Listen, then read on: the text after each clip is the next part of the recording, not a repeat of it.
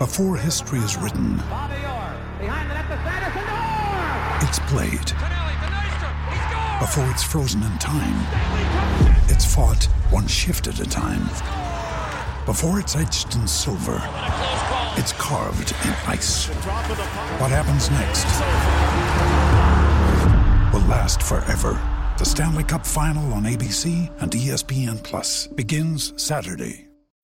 When you need mealtime inspiration, it's worth shopping Kroger, where you'll find over 30,000 mouth-watering choices that excite your inner foodie. And no matter what tasty choice you make, you'll enjoy our everyday low prices, plus extra ways to save, like digital coupons worth over $600 each week. You can also save up to $1 off per gallon at the pump with fuel points. More savings and more inspiring flavors make shopping Kroger worth it every time. Kroger, fresh for everyone. Fuel restrictions apply.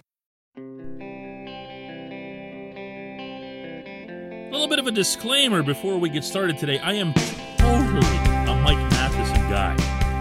I am all Mike Matheson all the time when he's on the rink. Good morning to you. Good Tuesday morning. I'm Dan Kovacevic of DK Pittsburgh Sports, and this is Daily Shot of Penguins. It comes your way bright and early every weekday if you're into football and or baseball. I also offer up daily shots of Steelers and Pirates right where you found this. It's Penguins versus Sabres tonight at PPG Paints Arena, 7:08 p.m. I'll be over there covering that for DK Pittsburgh Sports. And yes, Matheson will be in the lineup. Tell your kids, bring your ma, bring your pa, whatever Mike Lang's line was that somehow segued into Arkansas. I can't remember it exactly. Matheson's a blast to watch. He is one of those players, and those of you who've committed any portion of your lives to this beautiful sport will know exactly what I mean when I say this. He's one of those players you really hated when you were a kid. Not because of his personality. Amazingly kind, outgoing, gregarious personality. I'm talking about you hate him because he could do everything. And he could do everything better than everyone else. Drives you nuts. All you wanted to do when you were playing, I don't know, whether it's, after school or in a pickup league or whatever, all you wanted to do was drill that dude just so that for one split second you could be on equal terms. Now you hear what I'm talking about. That's Matheson.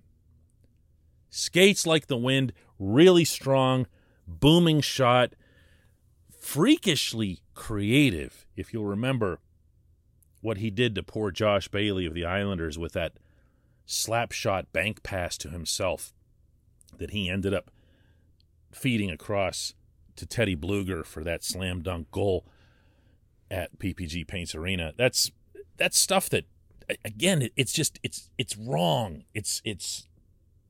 It's violating some sort of human principles, to do stuff like that, to think thoughts like that. But he is that gifted. And if anybody was wondering to what extent the new management of the Pittsburgh Penguins would happen to share that sentiment, they answered that, I feel, emphatically by protecting him from Seattle in the expansion draft. This portion of Daily Shot of Penguins is brought to you by Point Park University. Choose from nearly 100 career-focused programs leading to bachelor's, master's, and doctoral degrees. Choose when and how you'd prefer to do that studying, whether it's at Point Park's gorgeous downtown Pittsburgh campus, whether it's online, maybe a flexible hybrid format would work best for you. Find out more about all of this at pointpark.edu.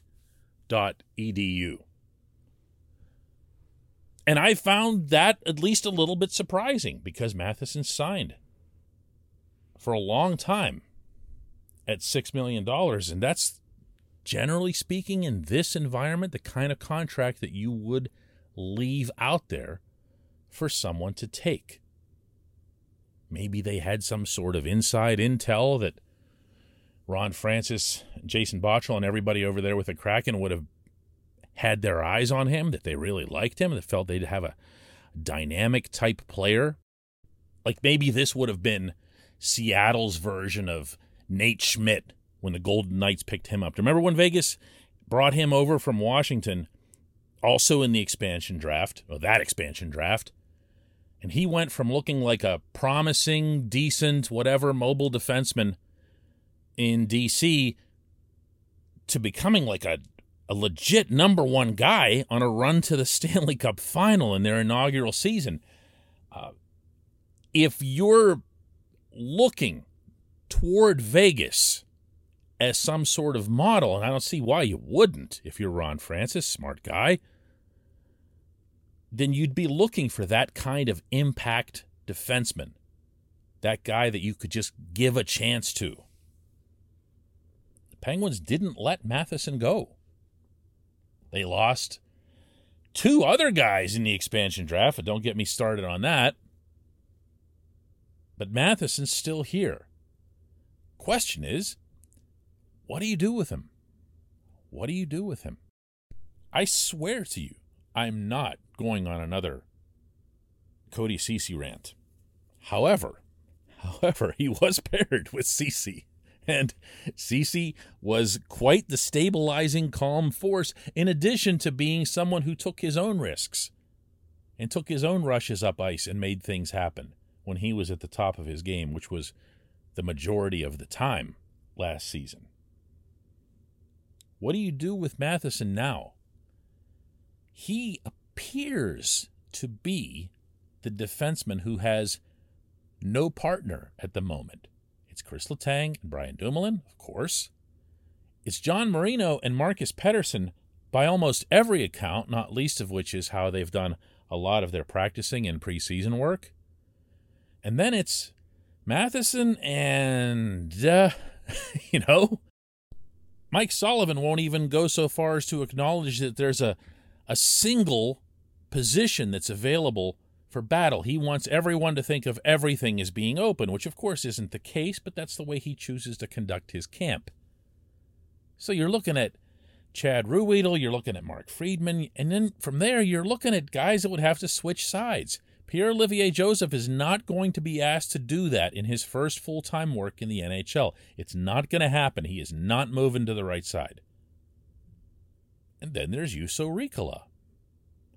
Juuso's played on the right side. He's actually played okay on the right side. His exceptional skating allows him to do a lot of things on all points of the rink, not just wherever it is that he's slotted. And Juuso has shown a lot of that already in this preseason.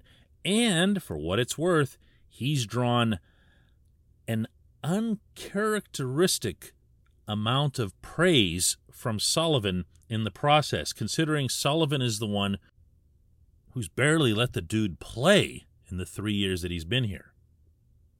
So that makes me kind of sniff, that something's up there. But one way or another, this is an important role that the Penguins have to fill, because Matheson himself is an important talent to bring all the way out. Just like we've been talking about on this show a lot, actually, that this needs to be a year where Kasperi Kapanen rises up and becomes a star in the NHL. I don't see a reason to not pin that same expectation, not higher, not lower, on Matheson. His talent level is way, way, way up there. Here's what he had to say the other day about where his game is. I think tonight or this afternoon we did a really good job of communicating, and I think that solves a lot of things, and so that's definitely an area to focus on and keep doing well. I wouldn't say that it's an easy game at all in preseason. I think the goal is always to just make sure that you're getting ready for that first game of the season, and I thought that was a good first step for sure. And I mentioned, too, great head on his shoulders. That's not always going to be evident in the defensive zone. I don't believe he has a natural instinct for being exactly where he needs to be at all times.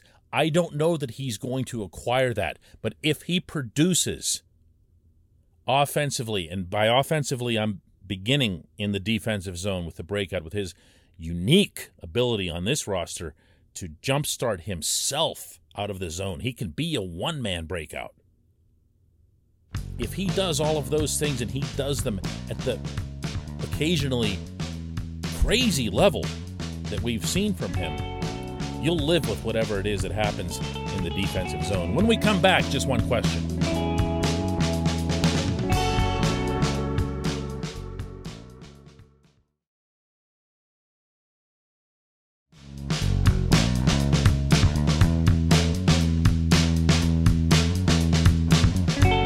It's time for Just One Question, and that's brought to you always on this program by the good people at the Greater Pittsburgh Community Food Bank, where they're committed to providing food for all of our neighbors in need, and they in turn need your help. $1 is all it takes for 5 full meals to be produced and distributed. These people are pretty efficient. Visit pittsburghfoodbank.org to find out how you can make a difference as well. Today's J1Q comes from Michael, who asks, who do you think will be the player that no one's talking about right now, but he'll be on the roster by mid-December, given what you've seen in training camp? Man, that's tough. That's tough, because you're laying out, maybe unwittingly, a whole set of circumstances there. One is that this player isn't going to make the team right now, even with the top 2 centers out, right?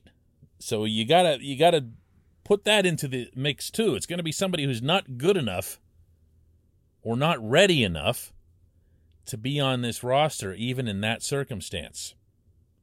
But coming up by mid-December, you know what I think of right away? Don't laugh at this. Brian Gibbons. And I know he's not on the team anymore, hasn't been for a long time. But Brian Gibbons was like the Sully fallback to any situation. Player gets hurt, Gibbons is up. Player at another position who has nothing in common with the other player, Gibbons is up. Whoever it was that got hurt, Gibbons came up. Why? Because he'd compete like crazy.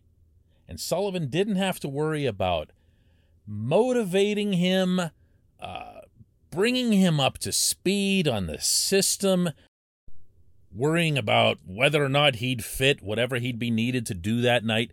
He just needed a guy, and he needed a guy who'd lay his guts out on the ice that night for you and not complain at all when he'd be right back in his car driving across I-80 to go back to Wilkes-Barre the very next morning.